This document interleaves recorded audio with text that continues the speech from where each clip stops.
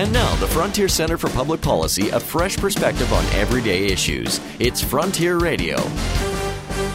The Canada-Europe Free Trade Agreement is a major milestone for this country. The potential impact will be hugely positive, especially for prairie agriculture. Among the greatest beneficiaries will be cattle ranchers in several provinces. Increased duty-free access to European markets could mean as much as an additional $600 million a year in revenue. Similar gains are likely in canola, with a potential doubling of exports from $90 million to $180 million a year. Wheat producers on the prairies have traditionally focused on high-quality grain for the European market, but the removal of a tariff on low-protein product will mean a greater opportunity for all farmers. Barley growers should also experience a boon. Not only will exports of malting barley increase, even greater gains may be derived through feed sales to livestock producers. Canadian dairy producers, who have long enjoyed the protection of supply management, are upset about the increase in Europe's cheese quota.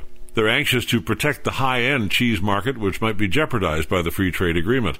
But the deal has been signed, and once it's ratified by the 28 member countries of the EU, Canadian agriculture will see a massive net benefit. I'm Roger Curry. Join us again next week for more thoughts on the frontier. For more on agricultural policy, visit our website, fcpp.org. This has been Frontier Radio, sponsored by the Frontier Center for Public Policy.